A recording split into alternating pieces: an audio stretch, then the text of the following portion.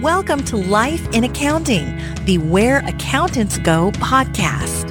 Life in Accounting is the podcast for everyday heroes like you working in the accounting profession. Are you ready to hear from accounting influencers, thought leaders, visionaries, and other professionals leading change in the accounting world? Then stay tuned for Mark Goldman, a CPA, the owner of Where Accountants Go, and your host. Welcome to Life in Accounting.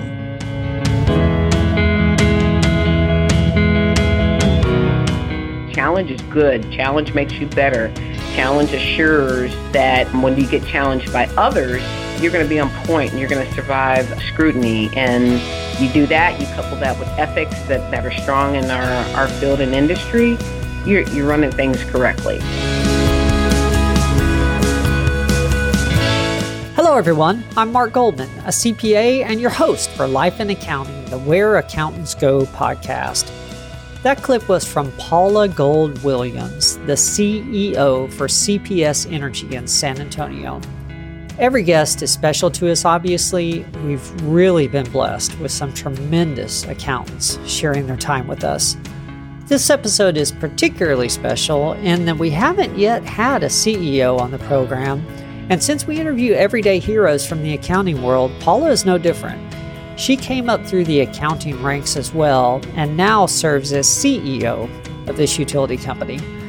We didn't get into a discussion of this in the interview, but to give you a little perspective, CPS Energy's annual revenues are right around $2.5 billion. That's billion with a B. Obviously, quite a respectable size organization. I hope you enjoyed this episode. Paula shares some incredible insights about leadership, and it's all from a very practical standpoint. One more item before we get started. If you enjoyed this episode and would like to get notified of future episodes by email, simply text the word accounting to 44144. That's accounting to 44144, and we'll get you signed up. Here we go with Paula Gold Williams, a CPA and the CEO of CPS Energy. Well, good afternoon, Paula. Thank you so much for taking the time out to share your story with us. I know your time is in very high demand these days. Wow, look, thank you, Mark. I'm so happy to make some time and excited to participate in this experience. So I am ready to go.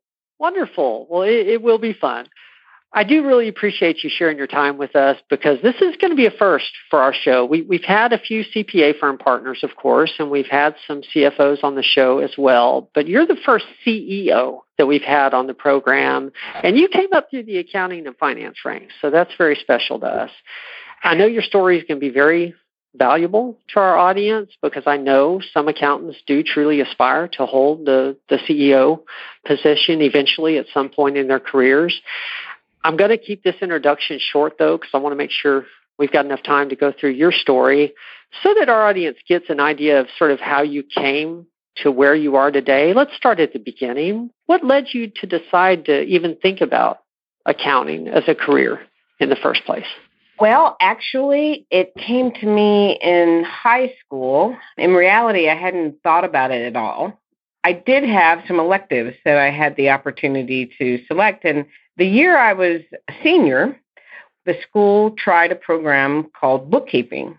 And Mr. Ramirez, I remember him so dearly now because I realize how much one person could influence you and how important teachers are by how much it meant to me to have him come to our school and teach bookkeeping, the bookkeeping class, basically the intro to accounting.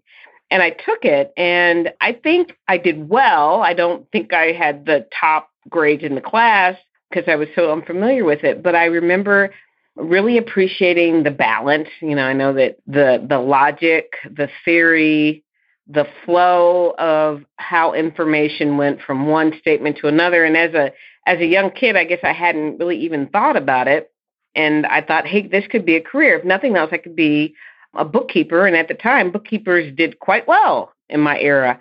I did remember, though, I went to my father and I asked him, what did he think about that? And I remember this fondly. He said, dear, I don't know if that's really going to be a great thing. He goes, accounting from what I see can be so stressful.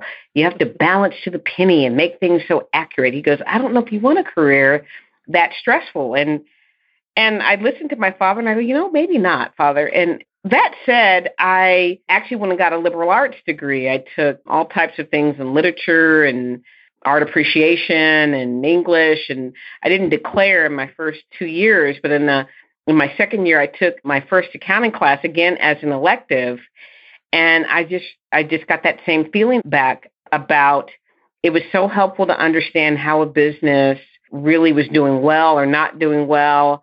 You could look at a balance sheet and kind of measure health. You get into ratios a tiny bit. And I went and took the second accounting class, and I realized I really liked it. So I did go back to my father as a dutiful daughter and said, I think, Dad, I hear you, but I think this accounting thing might be the thing for me. And, he said, okay. So he didn't really put up a fight. I think the good thing was he made sure that I was sure. And so that's kind of where it all started. And I went and I started at San Antonio College here in San Antonio, Texas. I got an associate's degree actually in fine arts. But I got a transfer over to St. Mary's University, a transfer scholarship, and concentrated in accounting, and was fortunate to start out with a big accounting firm, Big 8 back then, here in San Antonio, Texas as well. And so my career launched there. I enjoyed everything about being an auditor. I was on the audit side. I really appreciated learning about a lot of different companies. My specialization was SEC accounting. But I did a little bit of everything. I did some trusts and I did some televisions, newspaper. Cable was probably my big one, but I've done banking and it was great. But I realized that, and that's a whole different story, but I realized that I just wasn't going to be a partner in the firm. I just couldn't see it. So my career has progressed over time, never really assuming that I was going to be a CEO. I think it's amazing if someone thinks that they know they want to do it. I think it's amazing if someone says, I think it could be something that I do. I didn't set out thinking I was going to be a CEO. I really started out thinking that I just needed to be just a lifelong learner. I needed to be curious. I needed to realize how accounting could be the vehicle to understanding a lot of different things. So I left public accounting and went to work for this company called Act 3 Theaters. It is the theater arm of a gentleman who owned several in San Antonio theater operations. He continued to own the assets. And Norman Lear actually owned the operational side of the business. I did that for about a year. I eventually found myself needing a job. I was out of a job unexpectedly, another story in my life. But I did find a job with one of my clients when I was an auditor. I moved over to Time Warner, so I was a regional controller for Time Warner. I actually did that for 8 years, and that job was amazing as the controller because I got a chance to do all kinds of things in terms of, I did some data conversions for the HR group. I did data conversions for the customer service group because I had to make sure that the integrity of the numbers translated from one system to another. And so they were really great teaching grounds for me. Did that for 8 years, and then all of a sudden people were moving from mainframes to what they call client-server systems. And I was very curious, and I wanted to do that. Time Warner really wasn't going to make that type of investment at the time. And so I looked for another new opportunity, and I moved to a company called Luby's, which is a restaurant chain in San Antonio, Texas. And I went there as the controller, and that was my entree into serving as the vice president of finance for a while. In transition, I also served kind of in a deputy CFO role for a while. I did that for about 6 years. And then the headquarters operations was getting ready to move to Houston. And I was on my way to Houston. Houston's a lovely city, but I have my family. I've been married now for 32 years, and I had younger children. And it just so happened I got a phone call from CPS Energy. And that's been 13 years ago, in October, 13 years ago. And I got a chance to start over as a controller again. And so I've served multiple times. I've even stepped back in my career and anchored in the organization in terms of being a controller. But I've done it so many times, and I really get the essence of it, that I was fortunate that I had a boss. His name was Rick Williamson. And he allowed me to do some other things that I wanted to do, which was more on the people development side, the getting into strategy. And so I was willing to do special projects. And before I knew it, I got recognized by the CEO and asked to become the vice president and chief administrative officer for the company. And the little story there is the CEO called me and asked me would I become that vice president, chief administrative officer. And I said, first, yes. And he said, great. And then I said, that's wonderful. If you can tell me what that really means, because we didn't have one at the time, that would be awesome. But don't worry, I'm going to do whatever that is. So a little point I always tell people, just say yes. Good things come from that. I did that for a while, and then my predecessor, Rick Williamson, retired after 37 years here, and I was asked to compete for the position, and I did, and I got to be CFO, but I got to be CFO probably in the worst possible time in recent history. It was at the onset of the financial crisis in 2008. Oh. And so it was a very challenging time. Nothing really in basis that he told me was going to work. It didn't work the way it was supposed to because the markets had all dislocated, but we survived. We have a strong company and a strong team. Survived that. I served as CFO, and I got a chance to become an executive vice president, and I got a chance to take on a shared service oversight role. So I picked up IT and facilities and supply chain, along with security and safety, along with the financial roles. And eventually, I stepped into an interim CEO role. I had a boss, Doyle Beneby, who I really, really enjoyed working for. He was a successor to Milton Lee, but he decided that he was going to pursue some other opportunities. And the company really didn't have someone permanent at the time. I agreed to be an interim. Long story short, I think that at first I wasn't sure if this was the right thing for me. I think the company thought about hiring an engineer instead of an accountant, because that's what typically had run the company for, at the time, over 150 years. But as I was doing it, and I had done it in total, I did it for 9 months. And I got to the point where the board unanimously accepted me and voted for me to be the CEO. So I just hit my 1-year anniversary of being the permanent CEO in July of this year, 2017. And so it's been a heck of a ride. Nothing like I envisioned, but it's been so much more than I've envisioned because of the interest, I think, ultimately in wanting to learn something and be kind of committed to keep progressing. Wow, I didn't realize it had been a year already. Time. Yes. Yeah. Time flies. Me either. It flew by. Well, if you don't mind, I've got a couple questions in there because a few things you said I know come up as themes. You mentioned early on that you didn't see being a partner in public accounting. Why was that at the time? Do you remember what your thoughts were? Oh, yes, I remember. It was not a indictment on the industry. I saw the value of it. But when I decided to become an accountant, I didn't know any. I come from very humble beginnings. And in fact, my family, we didn't know architects, attorneys, accountants, engineers. It just wasn't in the realm of our everyday.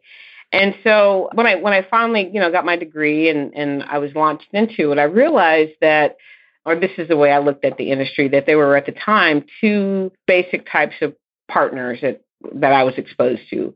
One was what I would call a marketing partner, a person who had a certain level of connections and really was good at selling and, creating new account opportunities for the company, which is vital. You've always got to go in there and take care of your customers, but you've got to be able to get new customers. The other type of partner was what I would call a theory partner, someone that was always helpful to the firm in terms of complex accounting and financial issues and able to really keep the integrity and the backbone of the firm and the client that, we were auditing in great space.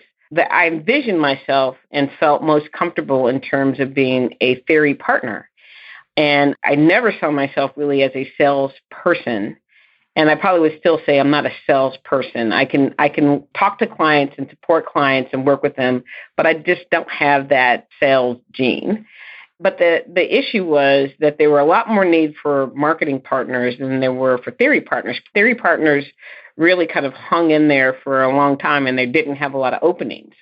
And so as I thought about it and thought about, my challenges, I mean, if I was going to be bring a client, it would be kind of a cold call situation. And that just wasn't in my background at the time. I didn't have enough connection. So I just thought about it and said, well, I could keep trying, and I tried really hard for a while, or I could pick another valuable career in accounting that used my resources in a different way. And I got real excited about the ability to work for a corporation.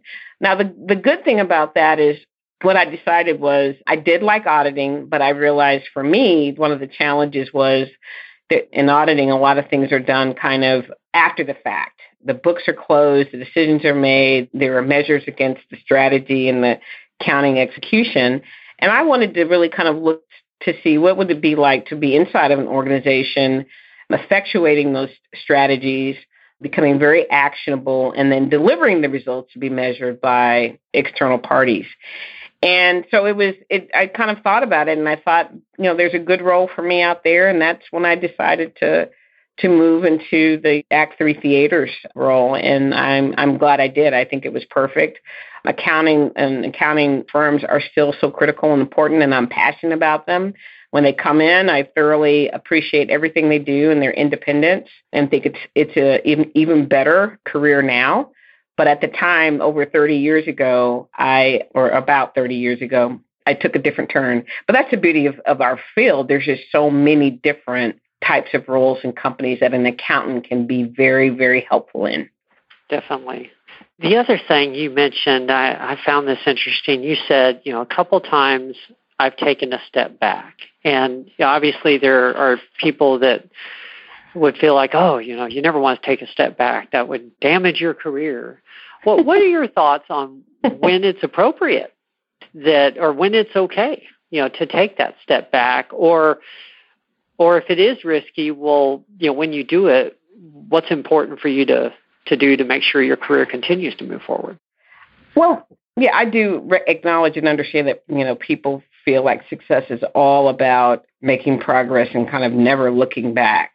But a couple of things. I've always evaluated my opportunities kind of holistically. And so it hasn't always been about the title. It's been about the ability to make a difference. And long ago, I kind of gave up thinking about managing to the title and really managing to the substance of the role.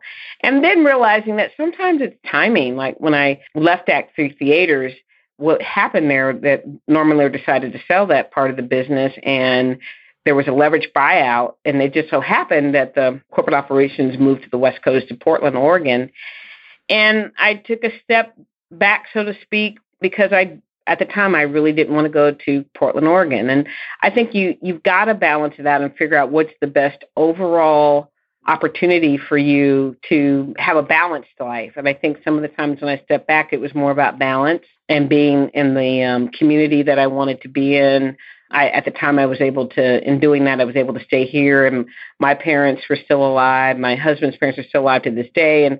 And the benefit that I've given my family in terms of having, grandparents and things like that are unquestionably extremely important in my life and in my family's life. So, you gotta, for me, this is my recommendation to others, just take everything into consideration. And taking a step back isn't a reflection of you've made a turn for your entire life. There are opportunities everywhere. So every time I've done it, I've been able to kind of aggregate that opportunity into other opportunities. And there's not just one, there's many. So I'm a living testament of that. Wonderful. Yeah, you said this well, and I guess I've had this thought, but I've never, just the way you phrased it, you manage to the substance of the role, not just to the title. And that makes a lot of sense. There's a lot of wisdom in that. It's not all about the title. It's about what the role really encompasses. That's exactly right. So if I felt like I could add value, but it might have been called a director's role and not a VP role, but I could add substance, then that was the important thing. And being able to get in the door, get at the table, start to get people to trust you because, they see the way that you think and you're committed. that's what really begets you, not what your previous title was. It begets you more opportunity. Okay. Thank you. You're welcome. I mentioned this before because I know people, some individuals struggle to make this move or jump.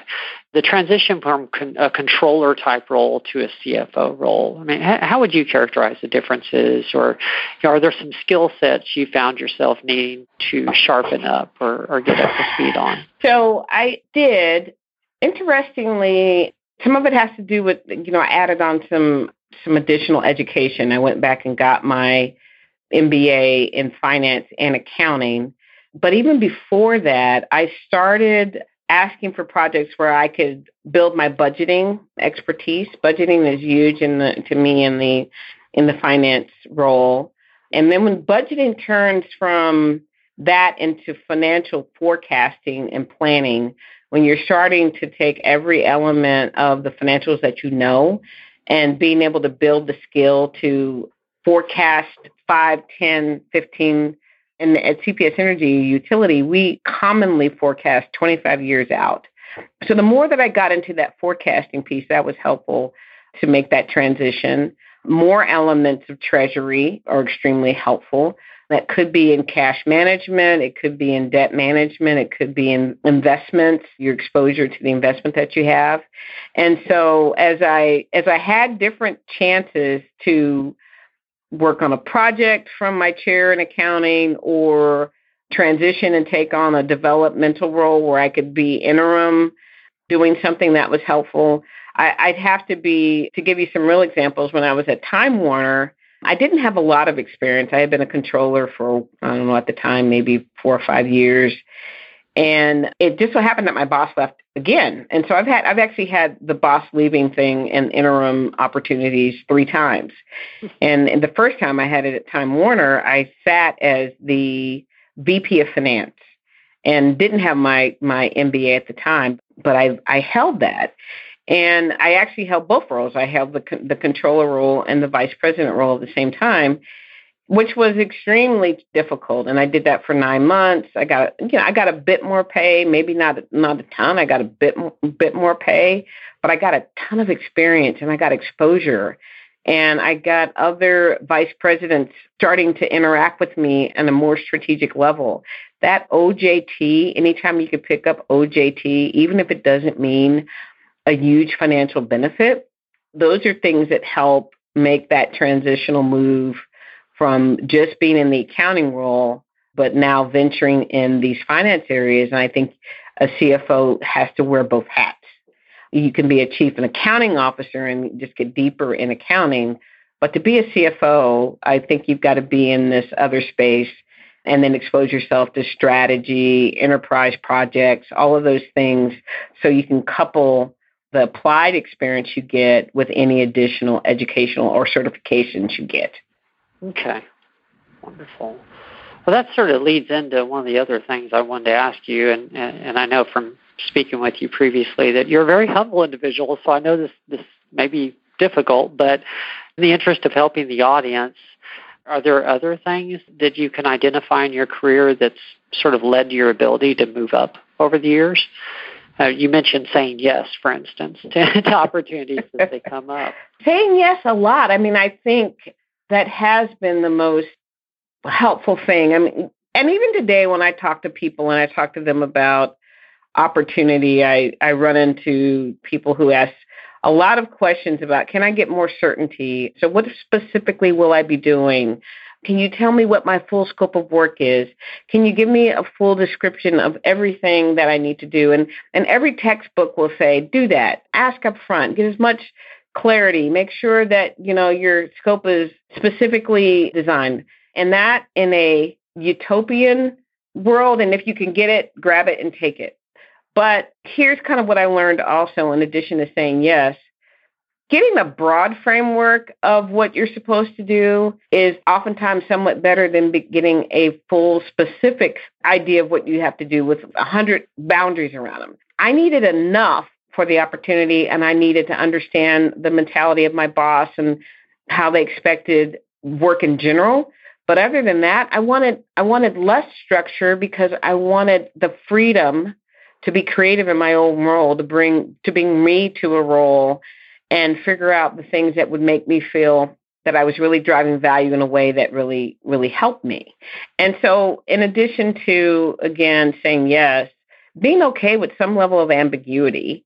And I would say the more you move up. So when I moved from controller to CFO, there was a tremendous amount of ambiguity. And I would say that today, even as CEO, I live in a world of ambiguity. I don't have a job description, so to speak. I have all of the above. I don't have a set of processes and procedures, and I really have to respond to how the environment's hitting me for that day.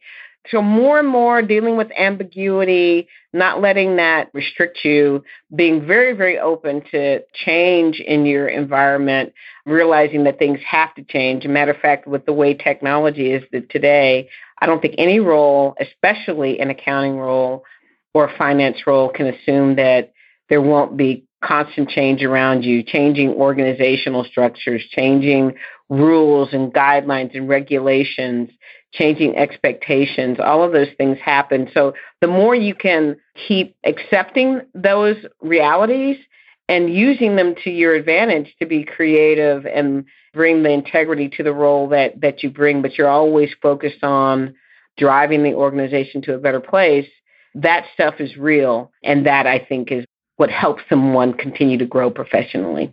That is a good point. Yes, many people want to know exactly what the job description is, and it's impossible because things change daily. all the time, especially around here, but everywhere, I would say. Well, what else do you feel like it would be important for our audience, specifically accountants, to know about how your role as CEO differs from your previous executive management positions? What would you like us to know? Well, what's a day in the life of Paula like? It's funny. Yesterday, long story short, I ended up with several hundred people in a room, and I decided that I wanted to talk to a management team. And so we have managers, executive vice presidents, we're all in a room. We were there to really kind of touch base and work on us, and I wanted to talk to them about how much I appreciate what they do. But I decided to start out with kind of a description for my day. And I started talking to them about, I came in from Austin the night before. I had talked to a small women's group about being an executive in the energy business and what, kind of some of the same stories I'm answering for your listeners. But I came in that night early. I moved straight into a operational board meeting. That went on for a couple of hours. And then I moved into a board search meeting. The board is looking for another replacement member. That one of our board members is terming out. I moved on from there, and I had some calls to make with customers. I had to move to an innovation meeting. I have a group of people that are working on a special innovation assignment. Then a member of my office needed to go over multiple deadlines in the future, and we need to work on the schedule together. And I really actually got to the meeting, and I felt like I was like, okay, I haven't had 1 minute to kind of think about, my thoughts, but now I've got several hundred people in front of me, and I better get myself together. And so I actually started the meeting and told them about my day. But I also said, I know your days are just as busy. They may look a little bit different, but they're just full of interactions with people. They're full of meetings. They're full of working with your team members, and they're all for the purpose of serving customers. So why are we here? Why are we not at our desk doing work? And there's probably some extra anxiety. Why would the CEO pull me out of my office to get together? And I said the theme of our discussion today is stop, pause, and inventory. And we just had a really good session where we talked about sometimes instead of just focusing on the very next thing, sometimes most of that is dealt with being reactionary or fixing something or addressing some issue. Sometimes you got to stop for a minute and appreciate what you've got, your life, your job, and your profession. Think about the successes that have come to you and that they're really coming to you, but sometimes they're too fast and you're not taking a moment to celebrate them. So inventory those things. And it's okay to feel good about what you do. It's important for you to feel valued and an important member of the team. And particularly as management, their homework was to make sure that they went back and talked to their teams and just were conscious in the moment to tell them how much they appreciate their team members, the people that work for them, the people that rely on them. And those are the kinds of things that we have to do to feed the soul and feed the career passions and really kind of continue to set the right culture for our organization. We had dialogues. I had every one of my direct reports get up and praise their teams. We videotaped it and asked people to talk about whether they learned. And in reality, what we ended up doing is talking about some of the great things that have happened, everything from how well we have been able to serve the company in terms of reliability, storm relief. We not only have managed through the threat of Hurricane Harvey here, but we've also sent teams of people to Victoria and further in the coast. And now we've just sent out a team yesterday to Jacksonville, Florida, because they need help in restoring power. And so to really realize that we do a lot of things technically correct, but we're also doing the right things in our people first philosophy for customers and non-customers and community and the great nation that we work in, that takes a moment for us to all realize that it takes everyone in the company to support those types of efforts.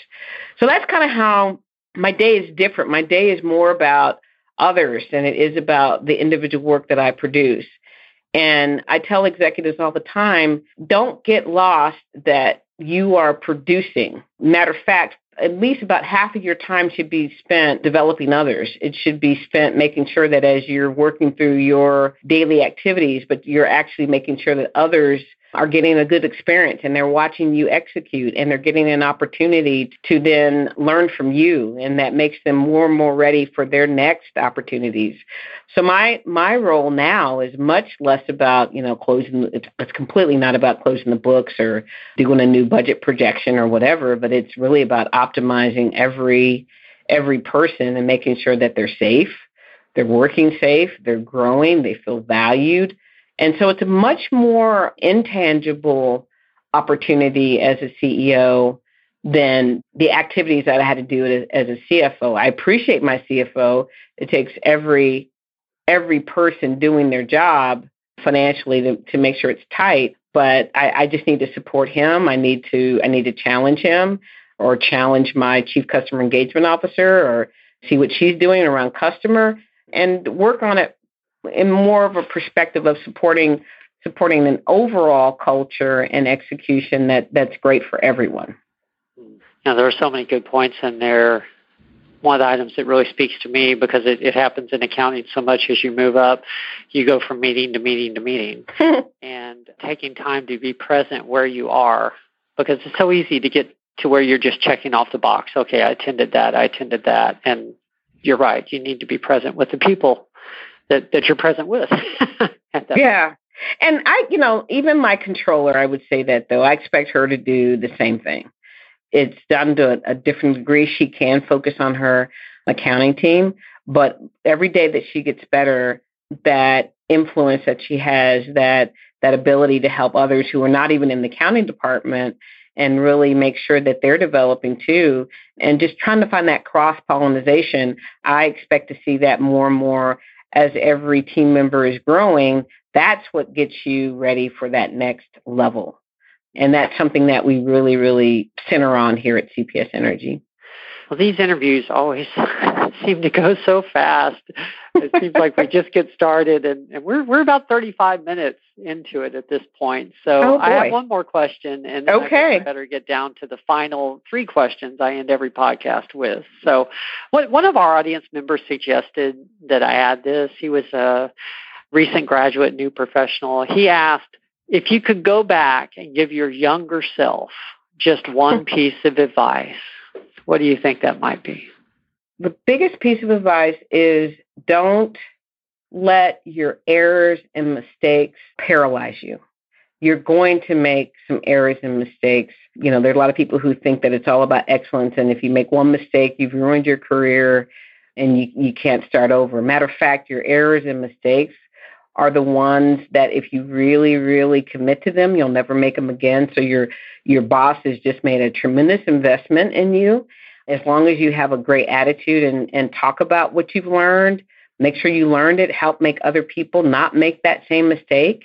I think you are smarter, brighter, more valuable. And so ultimately learning that some of my mistakes were my best opportunity to grow, and realizing that that anxiety that I used to have about making a mistake was much more of a constraint. Nobody wants to make them. I'm not saying that. I'm just saying when you do, get the most out of the learning experience from it, make yourself better from it, and relieve the stress from it. So don't let it paralyze you. And that's, if I had told myself that back a long time ago, I think I would have saved myself a whole lot of stress, and I would have moved through the issue much faster and really kind of had more peace of mind more than I did. That makes a lot of sense. Yeah. Recover quick, faster, and move on. Yeah, that makes sense. Well, I end every podcast with the same 3 questions. So let me go ahead and get to those. And the first one's usually the easiest. What's been your proudest moment?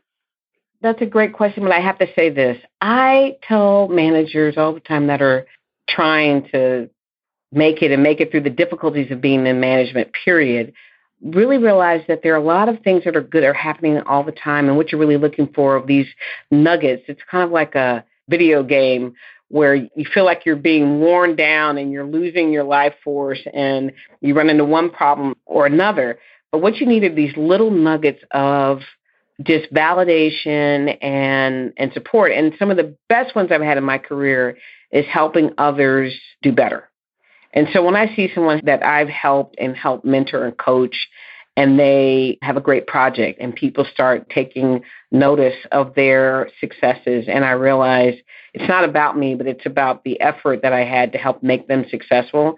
And then they might even come back and say, thank you. I really appreciate the coaching you gave me. I can see how it was helpful.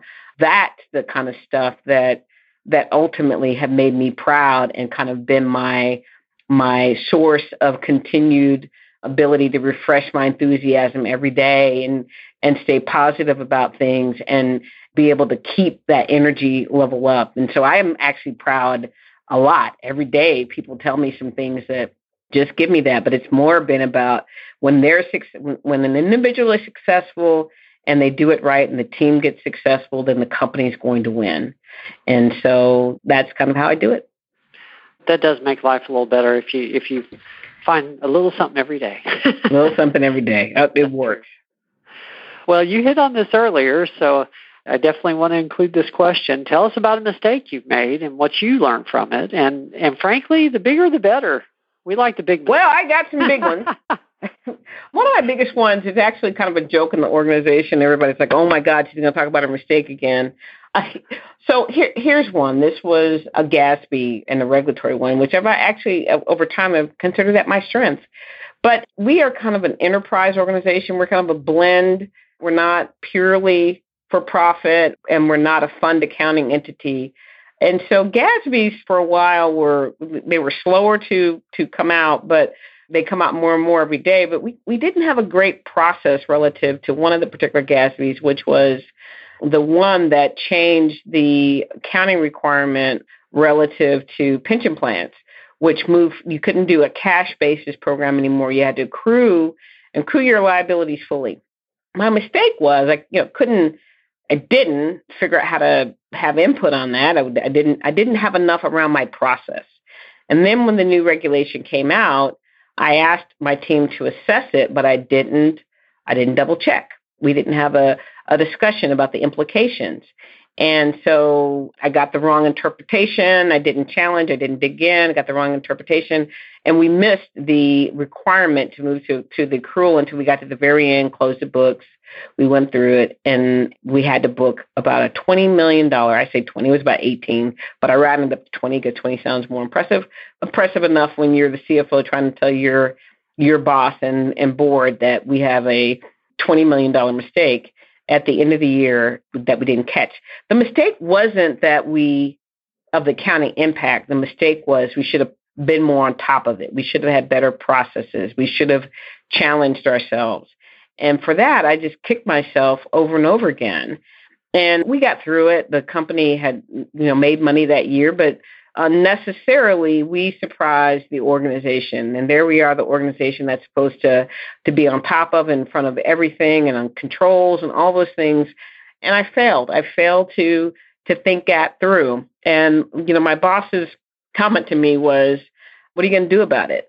And when I talked about trying and all the stuff we were going to do, he goes, nice, but not really relevant. You really got to think about it and figure out what you're really going to do to fix it in the future and own it. And he goes, Paula, your head just got knocked off its shoulders and it's rolling down the hallway. You better go pick it up and get back to work. And I can laugh about that. At the time, it didn't feel great. And I just worked myself back through it. I went back and I analyzed, when did we miss it? How did we miss it? Why didn't we have good processes?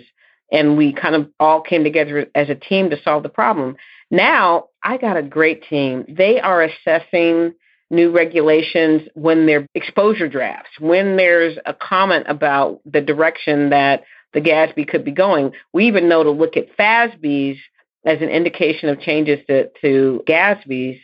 And we actually comment. We contact the GASB organization to provide comment.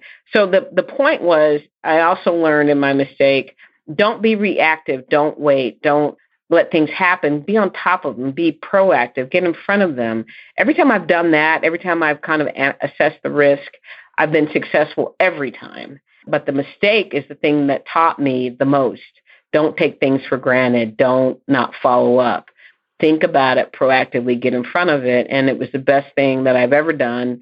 And it has served me well since learning that very hard lesson.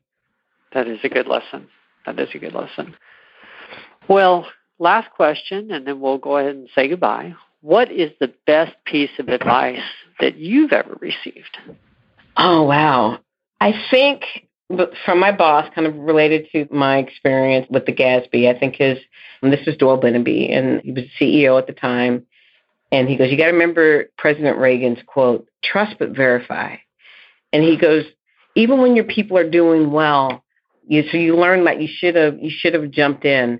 And oftentimes when you're moving up the ladder, you think it's not about you jumping anymore. You're trusting your folks, and so your role doesn't encompass that. And in reality, you trust but verify to do a lot of things. One, to tell people you care enough to ask, to keep them sharp. If they can explain it to you and they've done a thorough job, they're even better. But your ability to know when to go in and look at things that you wouldn't normally look at, you got to build some time in for that. And even as CEO, people come in all the time, and I may delve in about 7 layers deep just to make sure that I can tell that the right amount of work ethic and effort and due diligence has happened and the company is covered and our Achilles heels are not exposed. And it's because we're doing a diligent job of challenging ourselves naturally.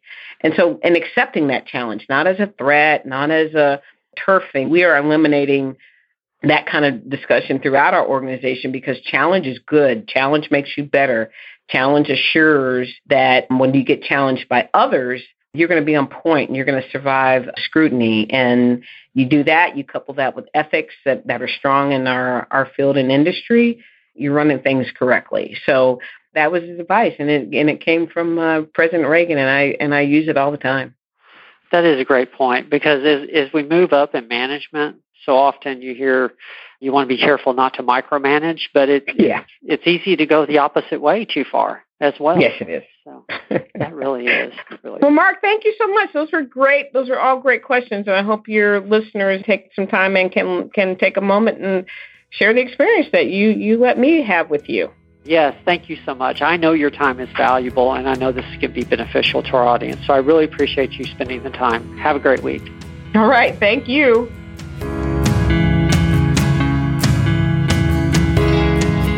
Well, like I mentioned in the intro, Paula really had some gems for us in both the areas of growing your career along the way and in the area of management advice for those looking to further their career leading others.